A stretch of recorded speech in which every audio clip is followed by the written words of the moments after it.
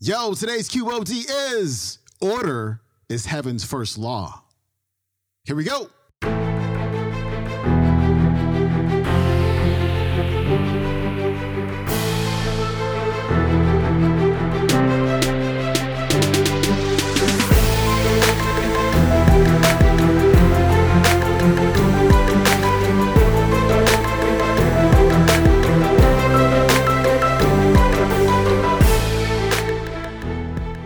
Welcome back to the Quote of the Day Show. I'm your host, Sean Croxton of SeanCroxton.com. We've got Bob Proctor back on the show today. And today, Bob is talking about a couple really important things. He's talking about how order is heaven's first law. When you bring your mind into order, your reality is going to be an outpicturing of the order of your mind.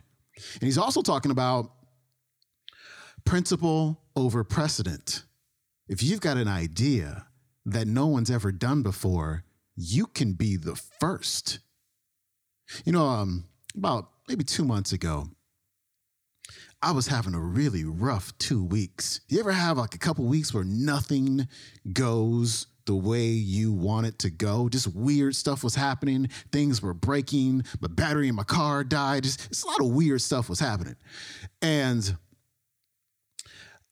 I was reading, I think, The Game of Life and How to Play It by Florence Scovel Shinn. Phenomenal book, highly recommended. And I think in that book, she was writing about how when things aren't going well, like clean up your house, like get everything in order. And if you ever come to my house, like you would never think that it's not orderly because I keep the place really clean. But you wouldn't know that inside the drawers, things weren't as clean as they were on the outside of the house, you know what I'm saying? Or outside of the drawers, if that makes any sense. And so I took a day and I deep cleaned the house. I got rid of all of this extra stuff that was in the drawers. Like I had like 4 pairs of tongs. Like who needs 4 pairs of tongs? I mean, you only need one. I had all this extra stuff I didn't need. There was papers I didn't need and just old stuff that I just hadn't gotten rid of. Cleaned out the garage. My garage is super clean right now. And just doing that just made me feel so much better. It changed my vibration. It changed my energy. And I tell you, that 2 weeks I had, that string of bad luck I had those 2 weeks ended right there that day. And ever since then, things have been running fairly smoothly. And so if there's anything you can take from today's episode, it's to bring some order into your life. Clean out the house, clean out your garage, clean up your office, because not only is like the inside always going to be mirrored on the outside, but the outside can really help you feel better on the inside as well. It kind of goes both ways. And so hope you enjoyed today's talk. Here's Bob. Now, the starting point is such a magnificent concept. It's something that you can read over and over and over again. He says it's an old saying that order is heaven's first law. And like many other old sayings, it contains a much deeper philosophy than appears immediately on the surface. Order is heaven's first law. When you bring things into order in your mind, I don't care if it's washing your car. Have you ever noticed the car drives better? It does. It's a phenomenon, isn't it? Clean the inside, the outside of the car, and it just seems to run smoother. Have you ever noticed when the kitchen's a mess and you get it all cleaned up, the dishes are all washed and put away, there's order in the kitchen, it feels so much better. Order is heaven's first law.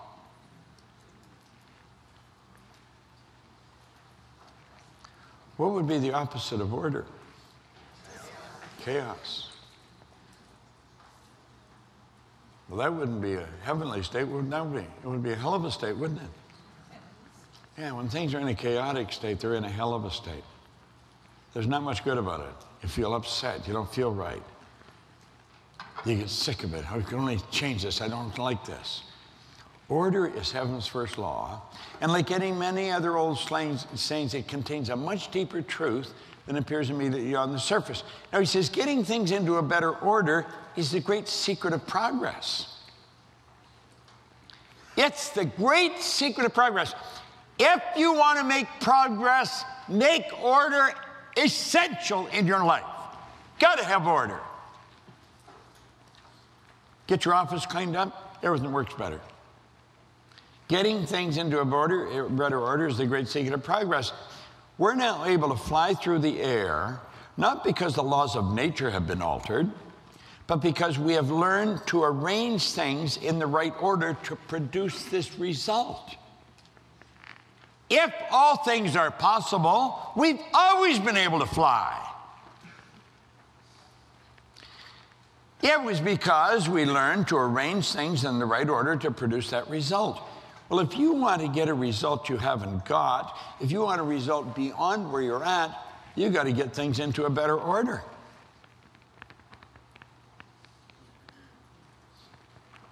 Things themselves had existed from the beginning of the world. What was wanting was the introduction of the personal factor, which, by an intelligent perception of the possibilities contained in the laws of nature. That one line there is just mind-boggling. I love it every time I read it. The intelligent perception of the possibilities. You see, the things themselves that existed from the beginning of the world, what was wanting was the introduction of the personal factor. You'll hear people say, God will do it. God will not do it. You got to do it. God works to and through you, but you've got to do it. I love the author that said, I quoted him earlier, God will feed every bird, but won't put food in the nest. Think about it. I just ask God for things to be better. And then they sit and wait. They treat God like a cosmic bell captain or something.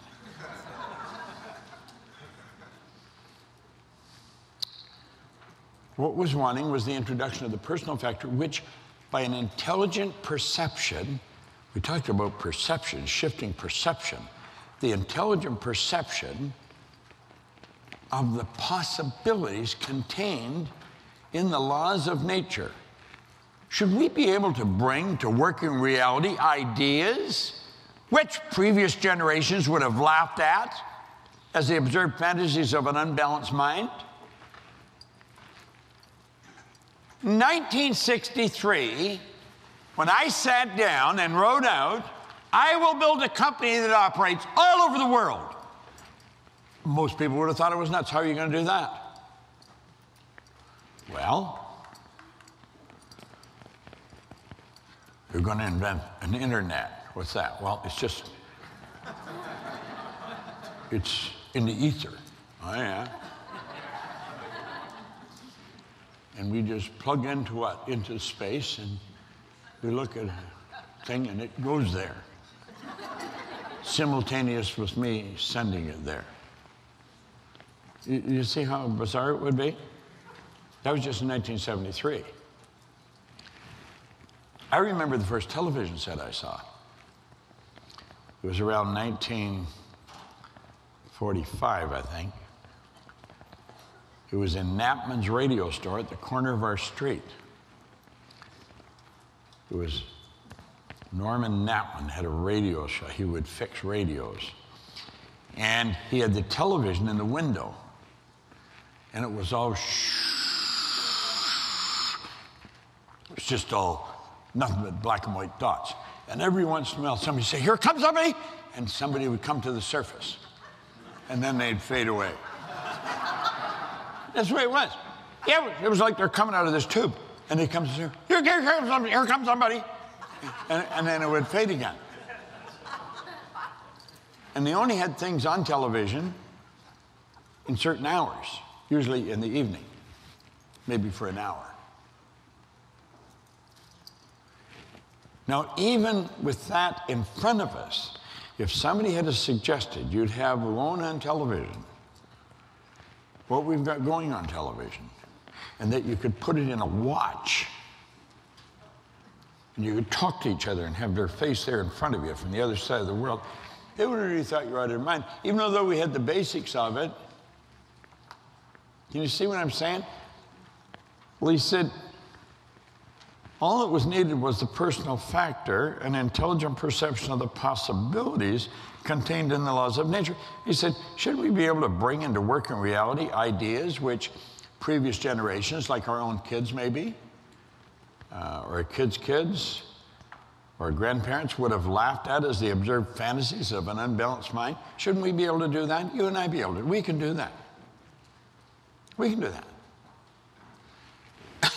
We talk about, I wonder when they're going to do that. Who are there? Who are they? They are you and me. But we don't think of it that way. We think of them or they. I wonder how they'll do that. We should change. Say, I wonder how I'll do that. See, the lessons learned from practical aviation of the present day is that of triumph of principle over precedent. That's what Sandy got involved in when she started working with me. It was principle over precedent. Now, she was very tied into precedent. She came from the law background. Different laws, though.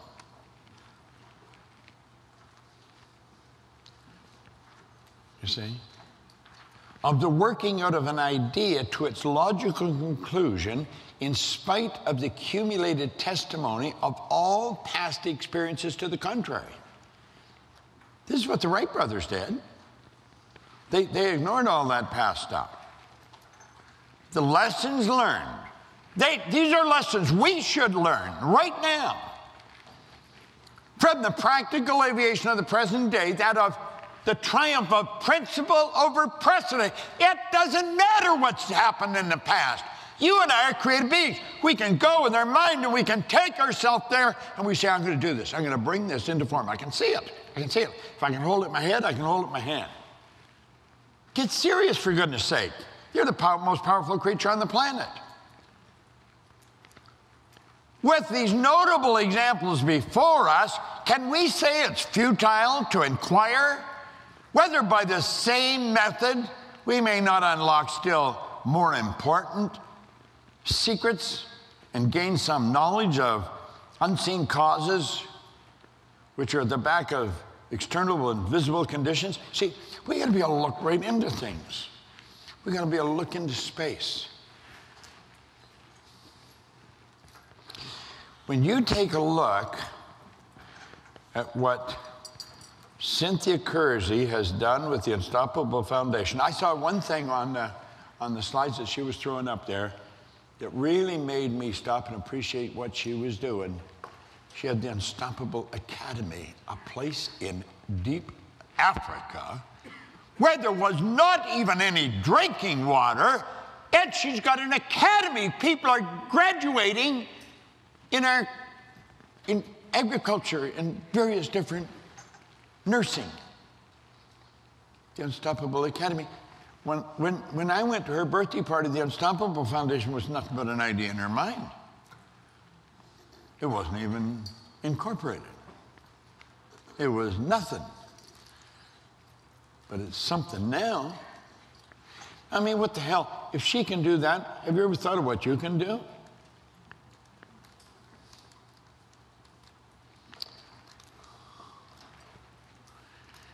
Then by bringing all these unseen causes into a better order, more practical working realities of possibilities, which are at present seem but fantastic dreams. So if you're sitting there and think, well, hell, this is nothing but a dream, well, that's where everything starts.